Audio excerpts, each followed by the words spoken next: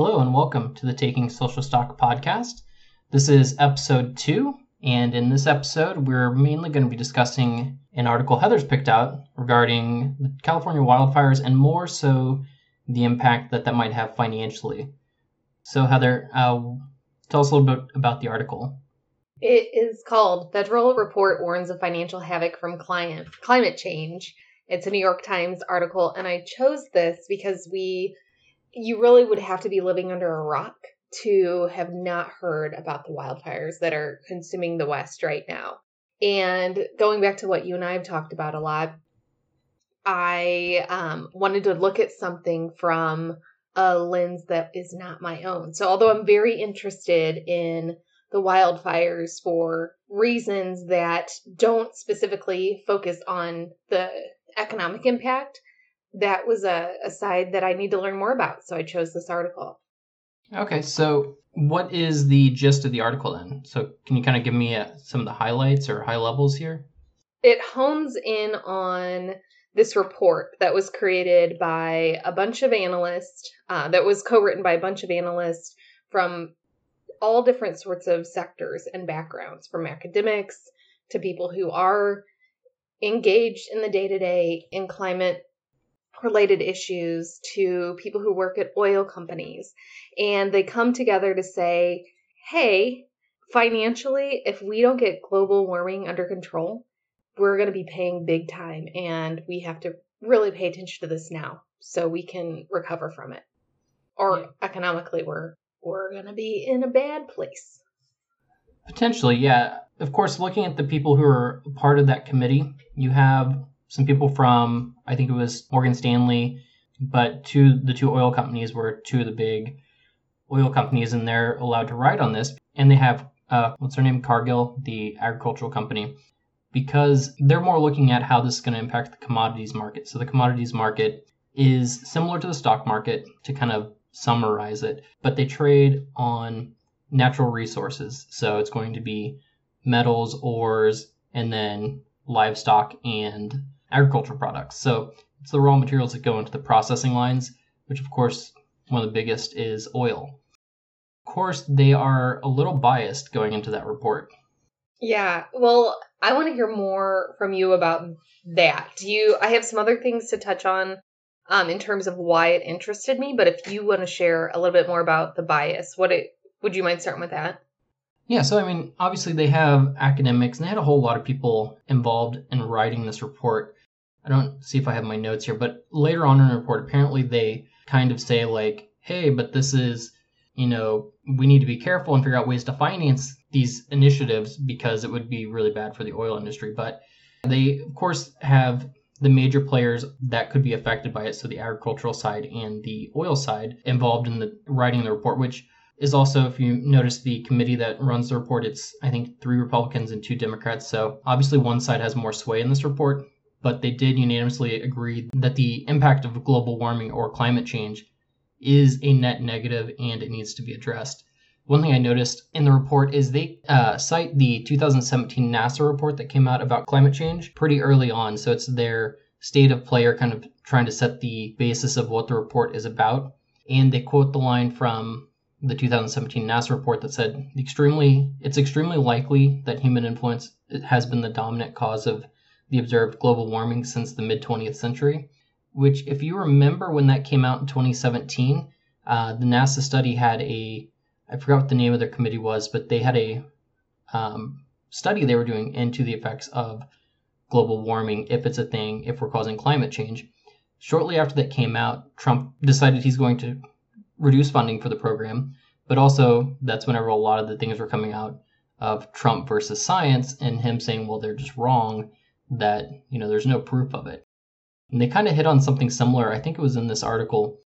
He was at a summit meeting, I guess, earlier this week. Was it the end of last week, with some California people. He said he thinks things are going to get cooler sooner. And they said, well, that's not what the science says. And he said, well, I don't trust the science, or, I don't know about that. So it is a ongoing back and forth, but this is the second kind of government-funded report that's come out backing that there is a causality to human influence that's causing global warming. And obviously, if we take initiatives to curb that, then we'll put a huge onus on companies, especially oil companies, to spend money to make changes. There was a lot that you shared that was good that I want to kind of ping into a few different things. So one of the first things that you said was something that I picked up in the article, which is about transition risk. That's not something I would have considered. When it boils down to it, it's, hey, if we make changes too fast, too soon, that can be just as dangerous as making too few changes too late. So too fast, too soon could be just as bad as too little, too late. And that was something that was challenging to me in a good way. It's something that I hadn't considered because when we think of changes we want to see happen, or at least for myself, you think, well, we gotta just act. We gotta go do this. We gotta be thoughtful, but we gotta do something. But bringing in the thought that financially there has to be a process and we have to find a good pace so everybody can win, essentially. That, you're talking about like what Trump's arguments are if he doesn't want to believe science, and some people we know don't want to believe science. So what this article really meant to me was, or really helped me with, is pushing me to better meet people where they are. There are a lot of people who don't believe in the science for whatever the reason. It doesn't have to make sense to us. If that's their opinion, it's their opinion. And if they're in power, that can be dangerous. So when I looked at it, or we look at it from the financial risk, we do know that that's going to matter a lot more to certain people than the science. So we can speak in terms of dollars and making people seem less popular or less financially sound. If that's also a fact of the effects of global warming. If that's the argument we've got to start with, that's fine too. You talked about it's bipartisan-ish is what I've thought about it as, is 3 Republicans, 2 Democrats, like you said, put together by Trump. And like you said, all voted unanimously to everybody who put time and effort into this report did vote unanimously that it be approved, or that it be, what's the next step? It's like basically that it becomes a recommendation by the government because it's not there yet. It's not a recommendation. And you kind of mentioned the cost, like putting a real dollar to it. That article does cite a Nature.com article that was titled Climate Value at Risk of Global Financial Assets. And they mention it in passing in the article that expected cost of climate change could be anywhere between, I think in the article they say 2-point-something billion and 28 billion. I think those were the numbers. I don't have it in front of me. But that was really skewed. They really put it as about 1.8% of the current global value of assets, so maybe it was in trillions, is what's considered at risk because of climate change. So obviously, when you look at that's in today's dollars, so that's not all going to happen right away. Kind of like you mentioned, if you do too much too quick, that could be problematic. If you do too little too late, that's problematic. This is similar to the financial risk the situation of 2008, 2009. It was invisible to most people. They didn't realize the risk was there of these mortgage-backed securities. And that's kind of what they go on to think about the climate value risk, is that this is an invisible risk that investors have and that companies have that's not really being disclosed. You talked about some companies are disclosing information on their financial documents, their 10Ks, I think, what they think their risk is associated with this, but most don't. It's an interesting thing. The whole shareholder letter and communication with shareholders in the stock market, the goal is to provide shareholders with your realistic outlook for the company. Now, you don't want to be too pessimistic, but you also don't want to be too optimistic, because if you oversell, then you can get in trouble with regulators. So it's a fine line to walk. So a lot of companies in the end just publish their reports and don't say anything with it. Famously, Warren Buffett puts out a letter every year that everyone in the stock market reads. That's his assessment of his company. And then kind of a general idea of what he thinks going on with the markets. He always puts out verbiage, but it's not a requirement. They don't have to say anything as a company leader. What do you mean by verbiage? Words. He puts out a letter kind of sharing his vision and what his thoughts are of the company. Companies aren't required to do that. They do it as a sign of good faith, but it is a risk. If they say something wrong, things don't pan out the way they thought they would, they can look bad. Also, if they don't disclose something that regulators then later feel was important, they could be in trouble too. Those situations don't come up often, but it's just easier for companies to say nothing. So you're going to see most companies will say nothing about their risk that they think they have with climate change, but a lot of companies are probably in the background managing that risk or trying to. It's expensive. They spend a lot of money on retrofitting equipment or changing out equipment. That looks negative to shareholders. They don't think they needed to. There's a lot that goes on in the background, but I think companies think about it, but it's a hidden risk to investors. Potentially 1.8% of all assets out there are at risk. And that 1.8% is important, especially for pensions. They mentioned that specifically in the article, how this is a troubling thing potentially for pensions because this is an invisible risk that they're not accounting for, or at least the assets they're invested in may not be accounting for. And pensions are a big deal in the financial assets or the stock market. Pensions account for about $33 trillion in assets. And to put that in picture, the Dow Jones, which is the 30 companies, usually the 30 largest companies that are publicly traded, they account for 8.3 trillion. Apple is 2 trillion of that itself. Pensions account for about, 15, 16 Apples? Wow. And Apple is the largest company in the world. There's a lot of money in the market from pensions, and traditionally, pensions were mostly put into stocks and bonds, and they were more in the blue chip stocks, stuff like Apple that they considered growth, but high dividend or decent dividend yield, so they're safe investments. Pensions have had a lot of trouble. They have to keep up with the earnings that they promised that, the people who contributed to the pension, and they've had to seek higher margins. That's caused them to go into riskier investments such as real estate through what's called a REIT, which is kind of a financial asset that you can invest in on the stock market and own shares of a company that owns a bunch of real estate. Did you say financial REIT? How do you spell that? REIT, it's REIT. Okay. So that's a common investment people use if they want to invest in real estate, but they don't want to own real estate. Okay. You can purchase shares of a REIT, which is a real estate investment trust. Anyways, they also invest into smaller stocks, private equity. Normally, they would only be in the biggest stocks, the safest stocks. So they're taking more risky investments. Private equity is more like putting private investments into companies versus going through the market, and also investing into things like infrastructure. So traditionally, investments like your oil and gas, your electric companies, they were considered safe investments. It's not really mentioned in this article, but the wildfires are causing a problem for those traditionally safe investments such as real estate and infrastructure because it's all burning down. And those are expensive to replace. You can't earn assets. Well, an insurance company may pay to rebuild a building that's destroyed. You can't earn revenue on that building until it's rebuilt. So there is that downside. And then, of course, we're seeing utility companies potentially file bankruptcy because their power lines are destroyed. They're getting blamed with some of the fires. I think it was last year, a couple years ago. A lot of the wildfires were cited to be the Pacific Energy Company, that their lines potentially sparked like 17 of 21 fires. Oh, wow. So that puts a lot of liability on the companies. They could potentially fold. So all that to say, pensions are being more impacted by this, and they account for a large part of the market. Pension folding is a bad deal for the market in general because that's a lot of money that's in there that could get pulled. So yeah, it's a invisible problem similar to the financial crisis before, but this one won't suddenly crash. It's more, it'll eventually reveal itself over time, and people may be overvaluing their holdings, their assets, and the return they're getting may not be in line with that. It's all finance mumbo jumbo. Short way to say it is people have more risk than they may realize in their investments. So I think there was a lot packed up in that. I learned quite a bit there. We'll be Googling some terms and wanted to talk more with you about those in the future.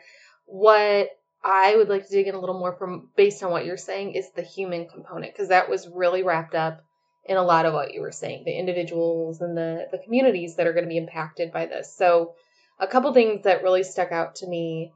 There was a lot. So let me just think about this for a second. So first off, the article that we had, I think one of the things we're going to want to link is the actual report that was put together. When the article was written, the report was going to be shared like a day or two later. It was written like a week ago, so it does exist now. I started looking into it yesterday. It's close to 200 pages, so I've not read it yet. But it is something that I'm interested in because I would imagine that, although not mumbo jumbo, I'm going to use your words, that this financial mumbo jumbo to somebody like me who doesn't have that background, I'm really interested in reading that report to see what can I learn that doesn't make sense to me, that didn't make sense to me, because these things that you were talking about, the terms, how businesses are impacted, there are humans within those businesses. So it does matter to me in that way. There were, like I said, a couple things. So one of the things you talked about was real estate, and that was something that pops up in the article, either the article or the report, because I was looking between both of them. And one of the things that pops up is climate change does have an impact on devaluing homes. So in this case of wildfires, where homes are being destroyed in that way, that's pretty clear cut, pretty blunt or blatant. And they were talking about how when those homes, those neighborhoods are destroyed or even negatively impacted grossly, that it affects local government's ability to raise money. I would imagine tax revenue, if there's more than that, property taxes, yes. And thinking about, that's something I wouldn't have thought of before. Like, oh, there are these people in these homes, education related to it, people who work in these communities. But it's important to sometimes start from the macro, that big old space that you were talking about, to be able to think about how it impacts the individuals in that whole system. Yes, you don't think about it too often, these wildfires. Obviously, think of homes being destroyed, businesses being destroyed. Those can be replaced with insurance. A lot of people have insurance on their business or their home for this kind of situation. As we mentioned before, it takes time to rebuild those.